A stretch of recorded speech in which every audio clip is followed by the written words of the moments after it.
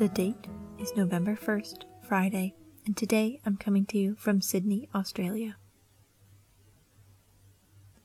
On this day in 1955, the Vietnam War began. The fight over Vietnam started earlier with the First Indochina War, also known as the Anti-French Resistance War. At the end of World War II, Vietnam was split into two territories, with North Vietnam under the influence of China and South Vietnam under the influence of France. There was a desire for all of Vietnam to unite. However, with two nations of opposing forms of government vying for influence, war broke out. Fighting between French forces supported by the USA and guerrilla and Northern Vietnam forces supported by China lasted for 7 years.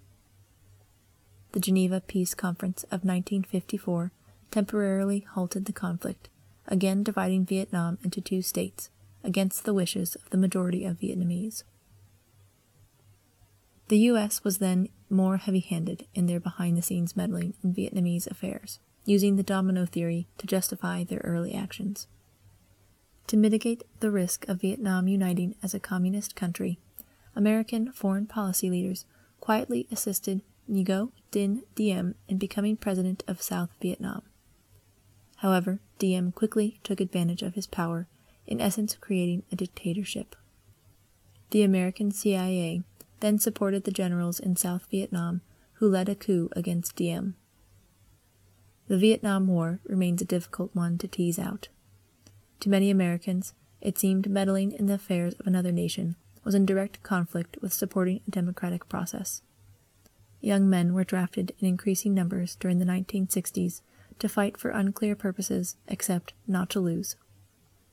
The unauthorized release of the classified Pentagon Papers in June 1971 by the New York Times created a storm of outrage, and calls to end American involvement in Vietnam reached a fever pitch. The final U.S. troops were withdrawn from Saigon, what is now Ho Chi Minh City, in April 1975. Today's poem is Repressions of War Experience by Siegfried Sassoon. Now light the candles. 1, 2, there's a moth. What silly beggars they are to blunder in and scorch their wings with glory, liquid flame. No, no, not that. It's bad to think of war, when thoughts you've gagged all day come back to scare you, and it's been proved that soldiers don't go mad unless they lose control of ugly thoughts that drive them out to jabber among the trees. Now light your pipe. Look, what a steady hand. Draw a deep breath. Stop thinking. Count 15, and you're right as rain. Why won't it rain? I wish there'd be a thunderstorm tonight, with buckets full of water to sluice the dark and make the roses hang their dripping heads. Books, what a jolly company they are, standing so quiet and patient on their shelves, dressed in dim brown and black and white and green and every kind of color. Which will you read? Come on. Oh, do read something. They're so wise. I tell you all the wisdom of the world is waiting for you on those shelves, and yet you sit and gnaw your nails and let your pipe out and listen to the silence. On the ceiling there's one big dizzy moth that bumps and flutters, and in the breathless air outside the house the garden waits for something that delays.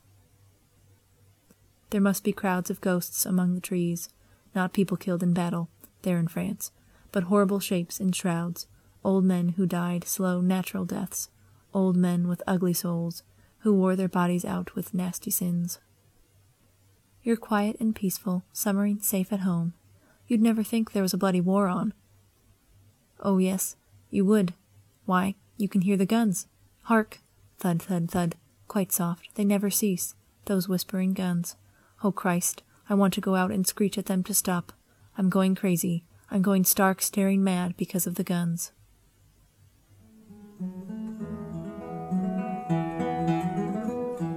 Thank you for listening. I'm your host, Virginia Combs, wishing you a good morning, a better day, and a lovely weekend.